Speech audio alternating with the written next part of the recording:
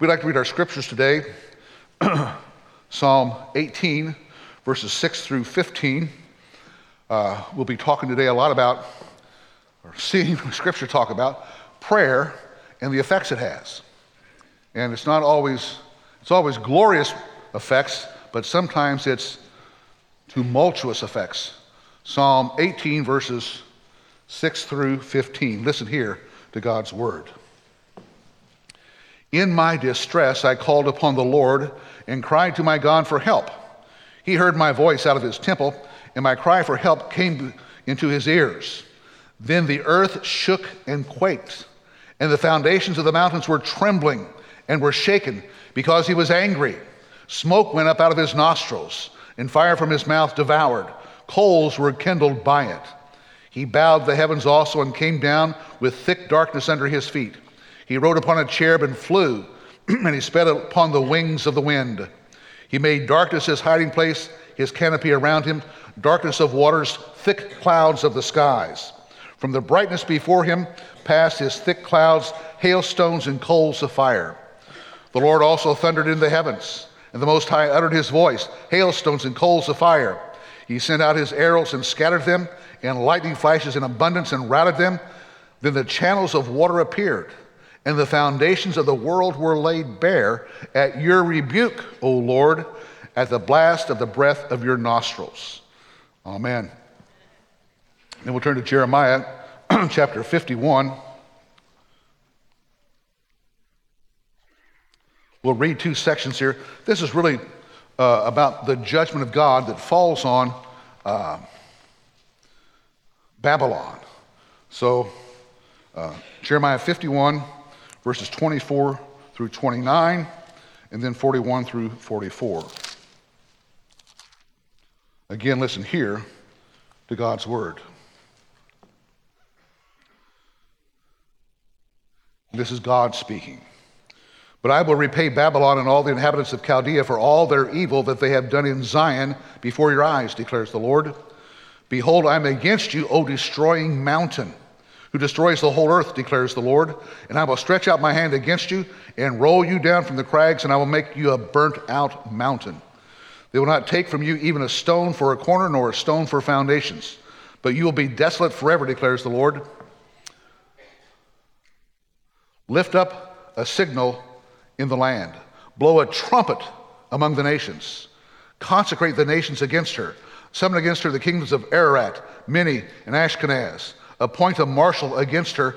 Bring up the horses like bristly locusts. Consecrate the nations against her, the kings of the Medes, their governors and all their prefects, in every land of their dominion. So the land quakes and writhes, for the purposes of the Lord against Babylon stand, to make the land of Babylon a desolation without inhabitants. And flip over to 44 through 46. And I will punish Bel in Babylon. I will make what he has swallowed come out of his mouth, and the nations will no longer stream to him. Even the wall of Babylon has fallen down. Come forth from her midst, my people, and each of you will save yourselves from the fierce anger of the Lord.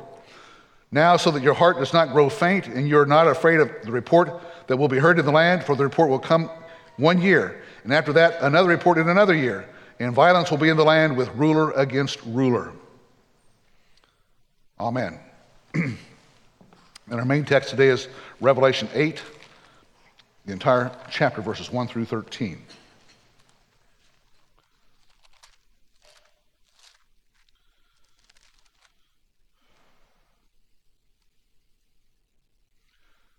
Again, we're in that part of Revelation where the 7 seals are being opened on that little book that was held in the angel's hand that God told John no one was worthy to open. Then the Lamb came forth, the lion that was slain. The Lamb was slain, the lion, and he's going to open the 7th seal today. This is it. Listen here to God's word. When the Lamb broke the 7th seal, there was silence in heaven for about half an hour. And I saw the 7 angels who stand before God, and 7 trumpets were given to them. Another angel came and stood at the altar, holding a golden censer, and much incense was given to him, so that he might add it to the prayers of all the saints on the golden altar which was before the throne. And the smoke of the incense with the prayers of the saints went up before God out of the angel's hand. Then the angel took the censer and filled it with the fire of the altar and threw it to the earth. And there followed peals of thunder and sounds and flashes of lightning and an earthquake. And the 7 angels who had the 7 trumpets prepared themselves to sound them. The first sounded, and there came hail and fire mixed with blood, and they were thrown to the earth, and a third of the earth was burned up, and a third of the trees were burned up, and all the green grass was burned up. The second angel sounded, and something like a great mountain burning with fire was thrown into the sea, and a third of the sea became blood, and a third of the creatures which were in the sea and had life died, and a third of the ships were destroyed. The third angel sounded, and a great star fell from heaven, burning like a torch, and it fell on a third of the rivers and on the springs of waters. The name of the star is called Wormwood, and a third of the waters became wormwood, and many men died from the waters because they were made bitter. The fourth angel sounded, and a third of the sun, and a third of the moon, and a third of the stars were struck, so that a third of them would be darkened, and the day would not shine for a third of it, and the night in the same way. Then I looked, and I heard an angel flying in mid-heaven, saying with a loud voice, "Woe, woe, woe to those who dwell on the earth, because of the remaining blasts of the trumpet of the 3 angels who are about to sound." Amen. We'll take just a few moments to bow our heads and silently meditate upon God's word, which we've read. Heavenly Father, we come to you and ask for you to illumine us and help us this morning as we read and consider and try to understand what you've written here in the book of Revelation, chapter 8. We acknowledge our ignorance, but we acknowledge our confidence that you meant for this to be read and to be understood and to be an encouragement and a help to us. So come, Holy Spirit, do your gracious work here in our midst. We pray in Jesus' name, amen.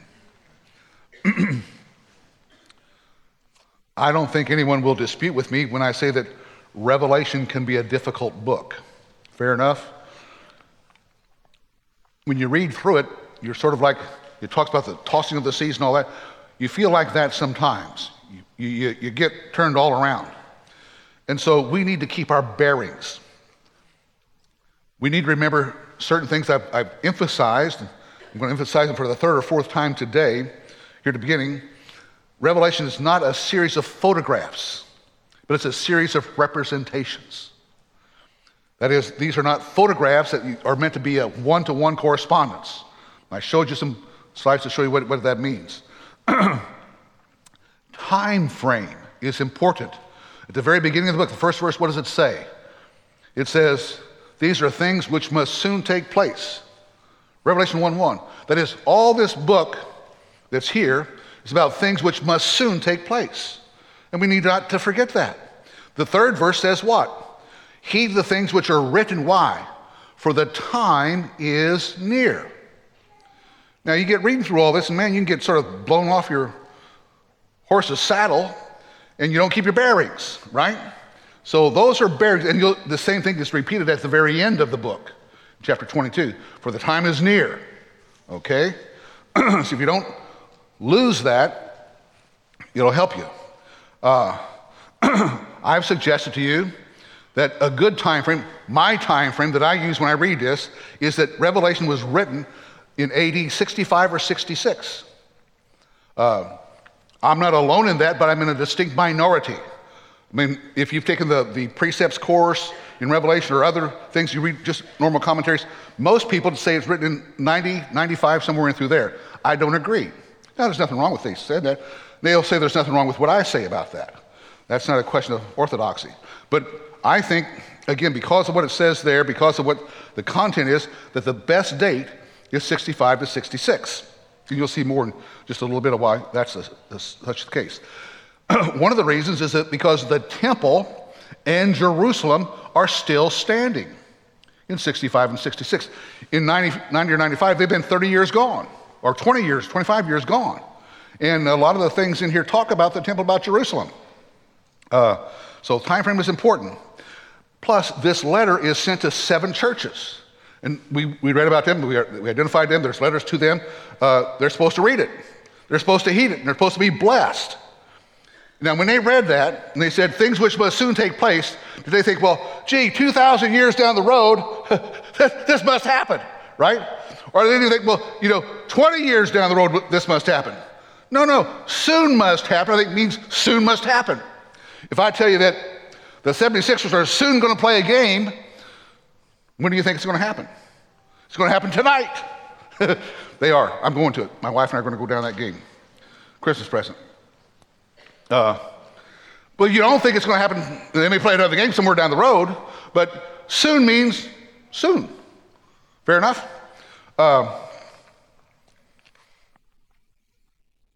Now, how should we understand Revelation? Because so much of it is about judgment. You read it and you're aware, boy, judgment, hard stuff.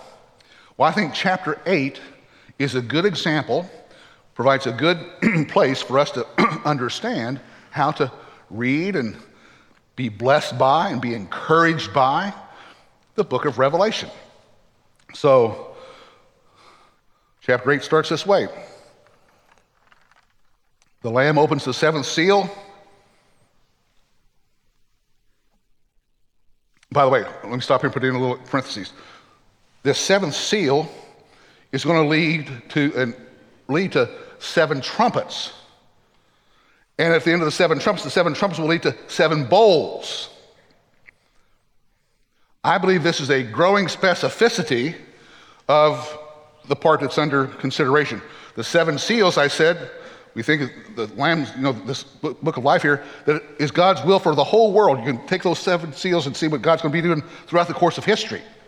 I think the 7 trumpets apply more specifically to the time and area where the Jews are living, then the areas where they're abiding, and then the bowls of wrath will apply particularly to Jerusalem and the temple. What happens there? So there's a narrowing of focus, a coming in, a honing in of what these guys need to know about.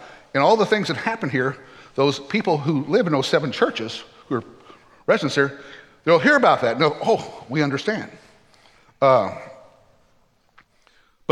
he opens the 7th seal and there's silence for half an hour, it says. Now, I don't think someone was there with a watch. It just means for a good bit there was silence. It's an awe-struck silence. Awful, fearsome. Perhaps you could see in the distance what's looming, but there's silence. God's about to do something. It says there are going to be 7 trumpets. Now we have a text in the Bible that joins together silence, trumpets, and judgment. Do you remember that whole narrative, that text? It's the text of Joshua and Jericho. So the first verse says that, go ahead and put the first one up, says that the Lord said to Joshua, see, I have given Jericho into your hand with its king and the valiant warriors. You shall march around the city, all the men of war, circling the city once. You shall do so for 6 days. So they're going to take the city. It's a judgment on Jericho. But then go on, what does it say next? He says, also 7 priests shall carry 7 trumpets of ram's horns before the ark of the covenant of God. Then on the 7th day, you shall march around the city 7 times, and the priests shall blow the trumpets. The trumpets are tough news for Jericho, right? Yeah. But he goes on to tell them this. It shall be that when they make a long blast with the ram's horn, and when you hear the sound of the trumpet, all the people shall shout with a great shout, and the wall of the city will fall down flat, and the people will go up, every man straight ahead. So that's a judgment, right? They're going to, the defenses of the enemy are going to be down, and in they'll go. But listen to this. Joshua commanded the people, saying, you shall not shout, nor let your voice be heard, nor let a word proceed out of your mouth. That is silence. Silence. Until the day I tell you, shout, then you shall shout. Well, guess what happens? Here's what it says. Then on the seventh day, they rose early at the dawning of the day and marched around the city in the same manner 7 times. Only on that day, they marched around the city 7 times. At the 7th time, when the priests blew the trumpets, Joshua said to the people, "Shout, for the Lord has given you the city." They shouted. What happened? So the people shouted, and the priests blew the trumpets, and when the people heard the sound of the trumpet, the people shouted with a great shout, and the wall fell down flat. Boom. Judgment. So there's a place, I mean, this is sort of a paradigm for us of where you have silence, you have trumpets, and you have judgment to help us. Now, silence precedes trumpets, and the trumpets sound for a judgment. What precipitates all this? How did this all happen? Here in Revelation chapter 8, prayer. Prayer, prayer. The prayers of the saints. We've seen this before, where the saints are praying, the martyrs are praying, and their prayers, it says, are ascending to God. They're on the golden altar. By the way, you notice in heaven there's never a bronze altar. You know, the bronze altar is where they offered sacrifices. Only the golden altar where they offered incense, because the bronze altar has been done away. Christ is our sacrifice. No more need for any kind of sacrifice because Christ is our sacrifice, right? Understand that? And so what have they been praying for?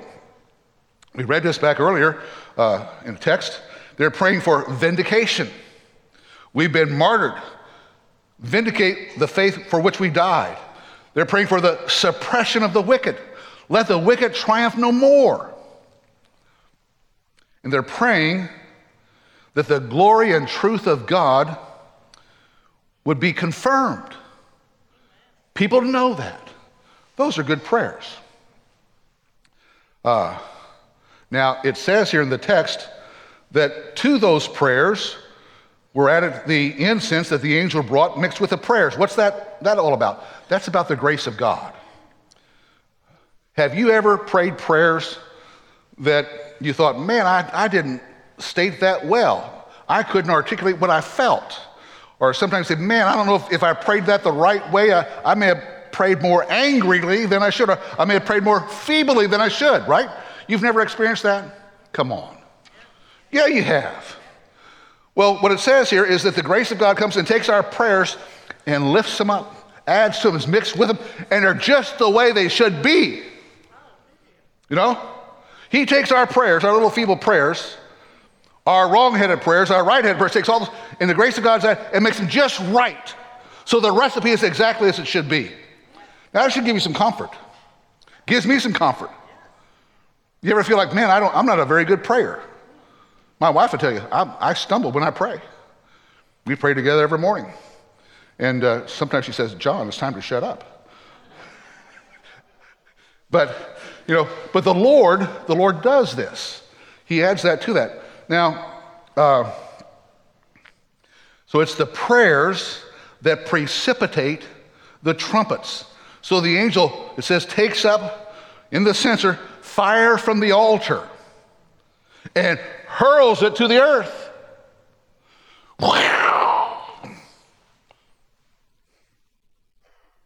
Tumultuous things happen. Therefore, be persistent, be consistent, be patient in your prayers. God will take them with his own grace mixed in and throw things down to the earth. They'll have their effect. Now the trumpets at that point begin to blast. I thought you should hear what a trumpet fanfare might sound like. So can we hear a trumpet fanfare somewhere or another?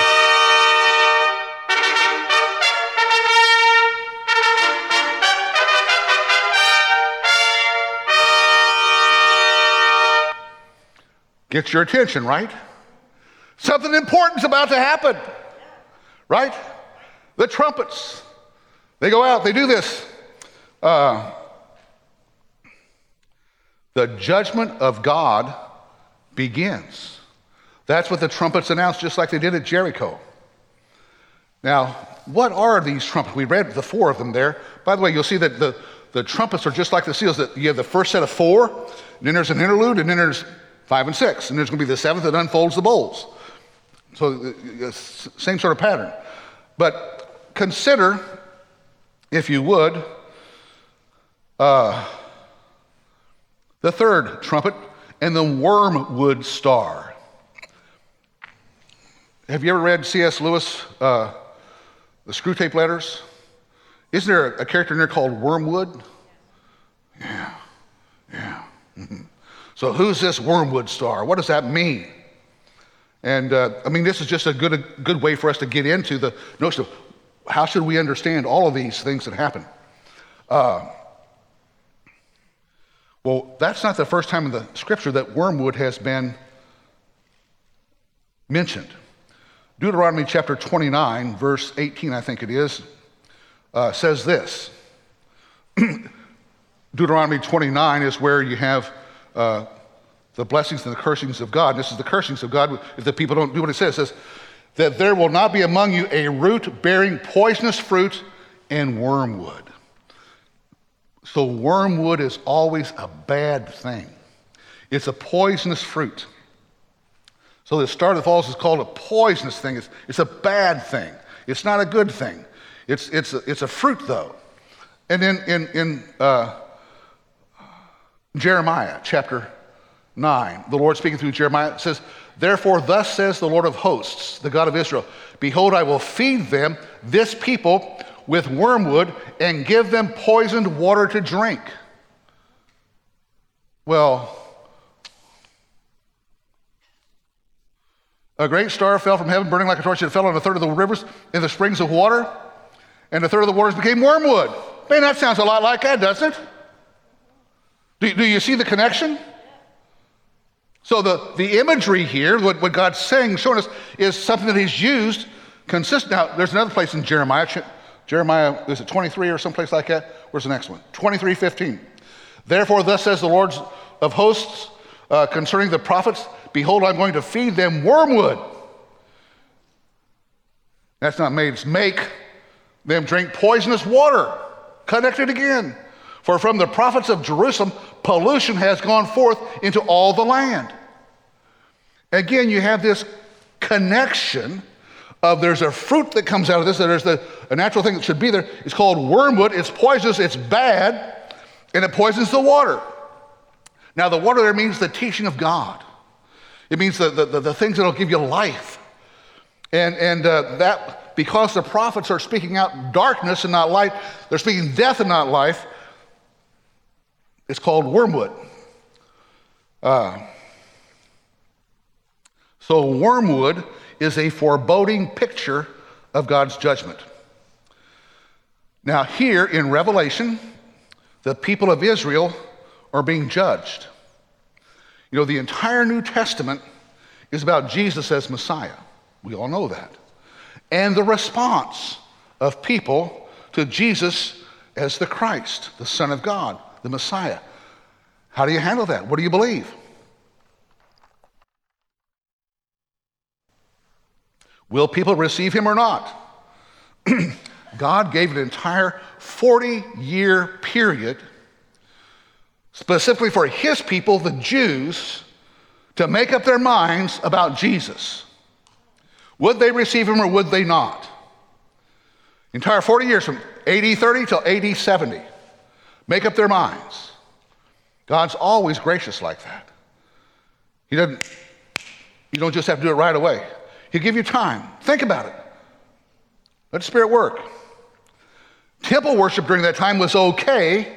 You weren't wrong if you did it, but it wasn't necessary. Temple worship was no longer necessary because Jesus took care of all that. He fulfilled all that, all right? We need to know that. A lot of people don't know that. They want the temple to be rebuilt and God's people to offer sacrifice. That would be blasphemous. That would say, Jesus, you weren't sufficient. No. Don't go that way. So during that 40 years, temple worship was not necessary, but it was okay. Now, at the end of this 40 years, it's going to be gone. It will not be a possibility. Since AD 70, it's not been possible for the Jews to offer the sacrifices they had done all through their history. Not possible because the temple's gone, Jerusalem was gone. The temple's still gone. So, again, keeping our balance, we're looking ahead a little bit, but Revelation 10 verse 7 says this.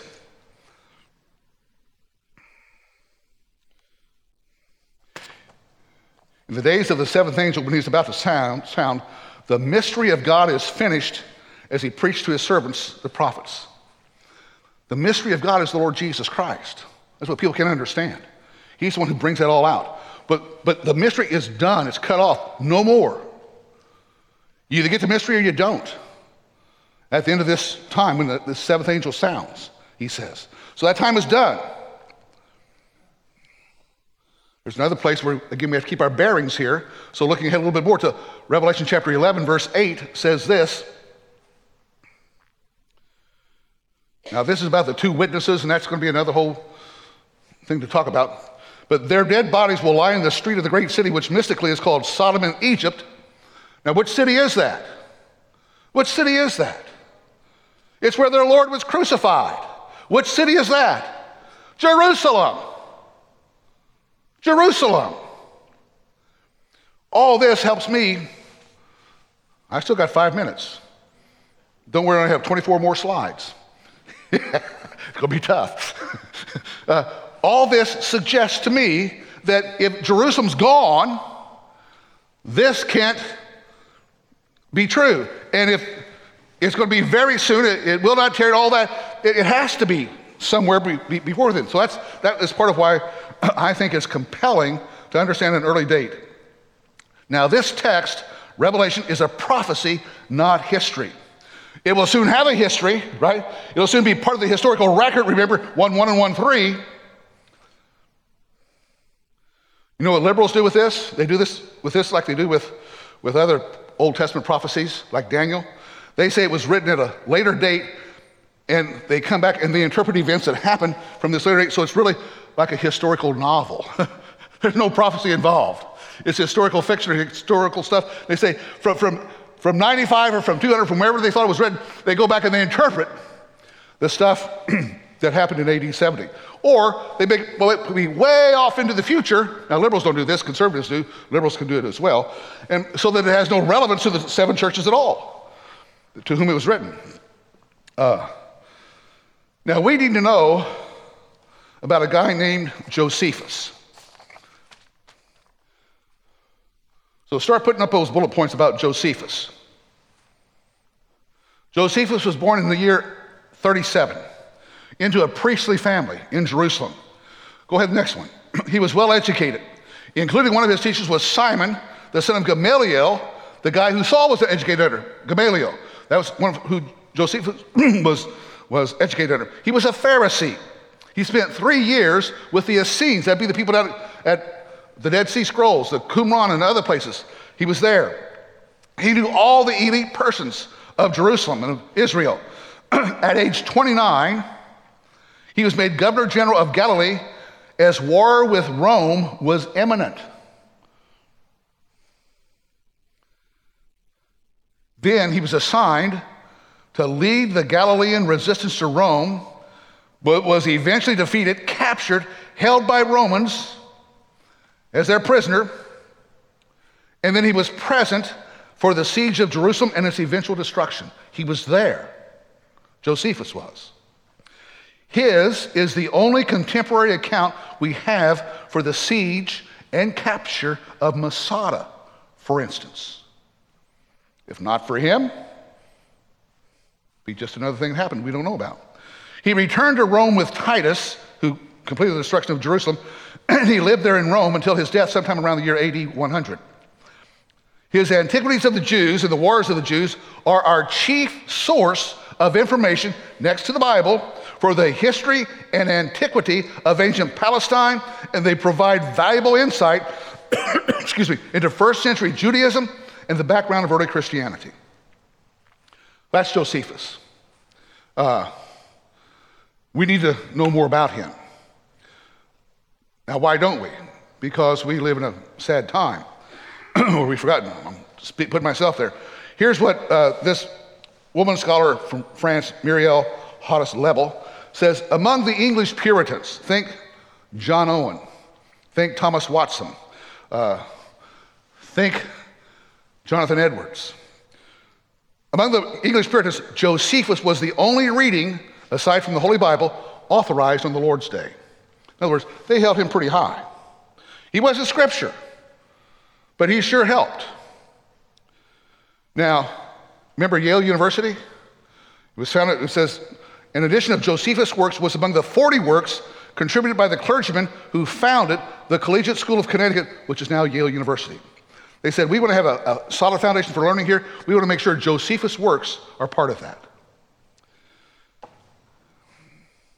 Go ahead with the next one. So integral is this writer to the history of Christianity that the relative obscurity into which Josephus has lapsed in our own century can be viewed as another clear sign of the de-Christianization of the West.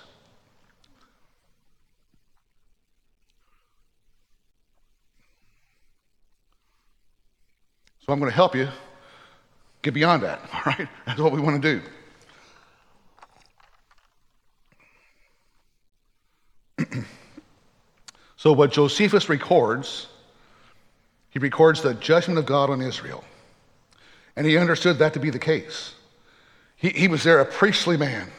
And he was, for all intents and purposes, as far as we knew, a pious guy. He wasn't a secularist. He was a pious guy. So we don't know if he rejected, we assume he rejected Jesus.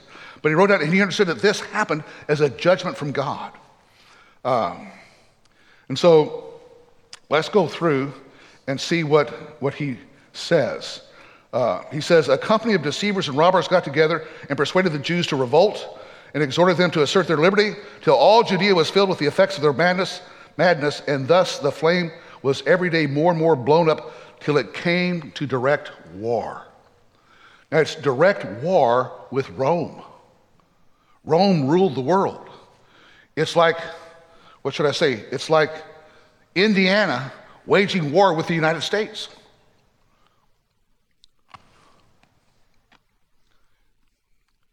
He saw that. We can't believe that that's happened. He tells us that. He goes on in another place. He says, the men of power with the high priests, as also all the part of the multitude that were desirous of peace, took courage and seized upon the upper city, Mount Sion in Jerusalem. For the seditious part had the lower city and the temple in their power. So in Jerusalem itself, there's this big division of power. There are camps against one another, they're fighting. Does that remind you of anything going on today in our land? More and more polarized, right? They were polarized. And Jerusalem was, but the whole country around them was as well. And then there's a third group that comes in. It says the Sicarii. It says those were the names of robbers that had been under their bosoms, swords, and they grew bolder.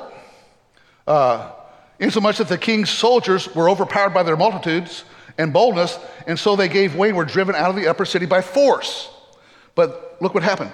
They carried the fire to the place where the archives were reposited, and made haste to burn the contracts belonging to their creditors, and thereby dissolve the obligations for paying their debts. In other words, they burned all the archives so everyone was free of debt. Should have been a Democrat. Should have been a politician.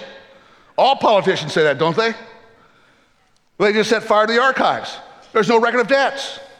They did all that to get people on their side. So now you have three parts in Jerusalem.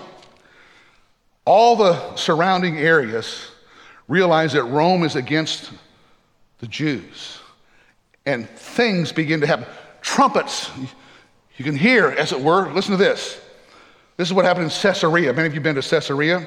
Now, the people of Caesarea had slain in 1 hour's time about 20,000 Jews. And all Caesarea was emptied of its Jewish inhabitants.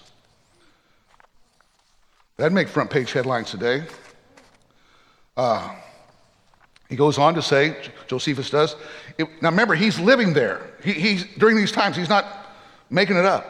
Says, it was then common to see cities filled with dead bodies still lying unburied, and those of old men mixed with infants, all dead, and scattered about together, women also amongst them, without any covering for their nakedness. You may see the whole province full of inexpressible calamities, while in dread of still more barbarous practices. Boy, things are bad. Things are happening. Some of you who've been with us over to Israel know that where Bet Shean is. It's called Scythopolis in those times, but here's what they did there. The people of Scythopolis, that is Bet Shean, watched their opportunity and cut all their throats, some of them as they lay unguarded, and some as they sleep. The number of the slain was above 13,000. And then they plundered them of all they had. So 13,000, boom, killed Jews.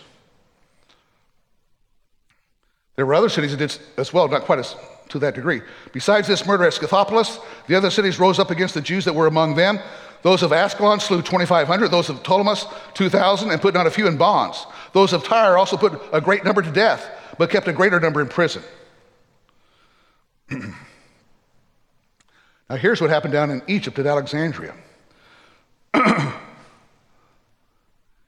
He sent out upon them, that is the Jewish populace of Alexandria, those 2 Roman legions that were in the city, and together with them 5,000 other soldiers, to the ruin of the Jews. They were permitted not only to kill them, but to plunder them of what they had and to set fire to their houses. They were destroyed unmercifully, wherein no mercy was shown to the infants and no regard had to the aged. But they went on in the slaughter of persons of every age till all the place overflowed with blood, and 50,000 of them lay dead upon heaps. Isn't that horrible? You see why there's silence before these trumpets blow, before these things begin to happen. It's horrific what happens there. He talks about the city of Damascus. It says the people of Damascus, when they were informed of the destruction of the Romans, that is, the Jews had attacked a Roman thing and had got rid of them, set about the slaughter of those Jews that were among them. So they came upon the Jews and cut their throats, as being in a narrow place, and numbered 10,000, and all of them unarmed, and this in 1 hour's time without anybody to disturb them. Now Josephus, we wonder about the numbers, and this apparently is true. Josephus, he was governor general, he gathered together an army, going to fight the Romans. He gathered together an army out of Galilee of more than 100,000 young men, all of whom he armed. So he has an army of 100,000. Well, the Samaritans, we read about the Samaritans in the Bible, it says the Samaritans did not escape their share of misfortunes at this time. He, that is the commander of the 5th Legion, assured them that they would lay down their arms, he would secure them from any harm. But when he could not prevail with them, he fell upon them and slew them all, being in number 11,600. This was done on the 27th day of the month of Decius. Here's what happened. You hear thousands and thousands and thousands and tens of thousands are happening. He goes on and says this, when the city where Josephus eventually made his headquarters and held out the last city there before he surrendered to the Romans, says, and of these there were gathered together as captives 1,200, and as for those that were slain at the taking of the city and in the former fights, they were numbered to be 40,000. So Vespasian, who eventually becomes Caesar, so Vespasian gave order that the city should be entirely demolished and all the fortifications burnt down, and thus was Jopata taken in the 13th year of the reign of Nero on the 1st day of the month Panemus. Now, what about, we have a couple of other things, and we're just about done. What time is it? Well, pretend I'm Denny Barger. And don't know what time this is supposed to end, all right? So just pretend.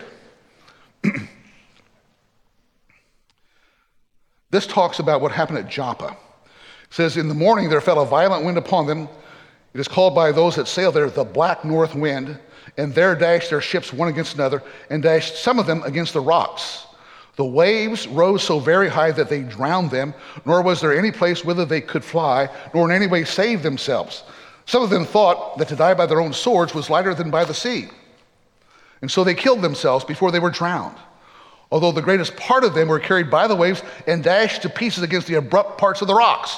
They, boom, crashed against the rocks, insomuch that the sea was bloody a long way. That sea, of course, is the Mediterranean Sea. And then we have the Sea of Galilee.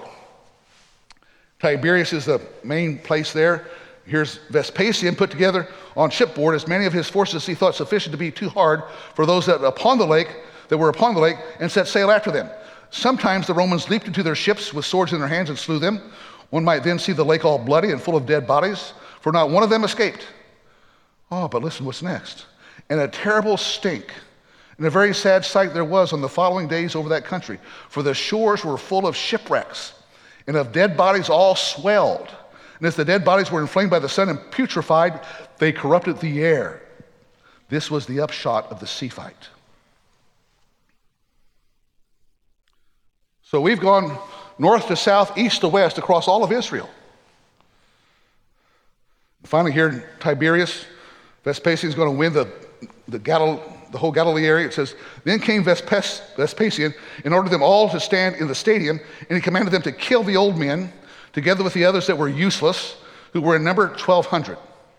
Out of the young men, he chose 6,000 of the strongest and sent them to Nero to dig through the isthmus, that is, they be common laborers, workers, slaves, and sold the remainder for slaves, being 30,400, besides such as he made a present of to Agrippa.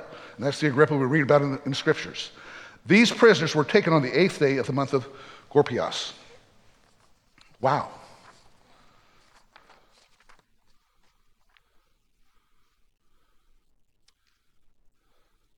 What can you say to that? Destruction, destruction, all around. The trumpets of God sounding. All this would have been known to that area, all around the Mediterranean. Here's what's happening in Israel. The 7 churches would hear this, say, we know. So what do we want to conclude from that? We want to conclude several things. One, God is sovereign. Those trumpets were blown at the behest of God.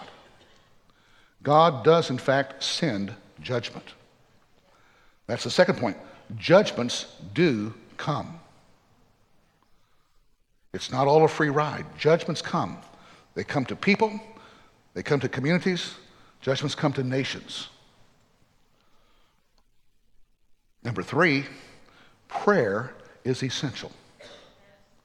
All this was initiated by the prayers of the saints, praying for God's honor to be upheld, for his word to be vindicated, for the wicked to be put down. Those are the way we should pray. We don't want the wicked to triumph. We want to be saved, but if not, put them down. We want your honor, Lord, to be vindicated, for your word to be held up as true.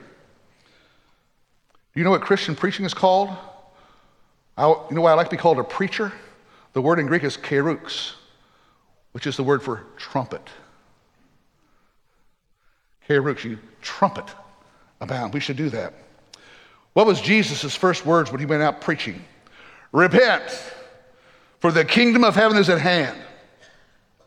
The gospel always begins with that phrase, repent. You need a Savior. Now, you don't have to say those words, but I'm just saying the gospel begins with awareness that we need a Savior, that we're under the judgment of God. If nothing happens, we're in bad shape. God comes and works in our lives that way. That's still a relevant message. It's one we need to receive, one we need to repeat, because the judgment of God, and all these judgments point forward to that great day when Christ returns, and there will be a judgment for everyone who's ever lived. No escaping. And then we'll give thanks for our great Savior, who plucked us up out of the miry clay, who set our feet upon a rock, made our footsteps sure and firm. So trumpet fanfares are great. They remind us that the trumpets go at the behest of God. A joy to some, because they'll be vindicated. A woe to others. Amen.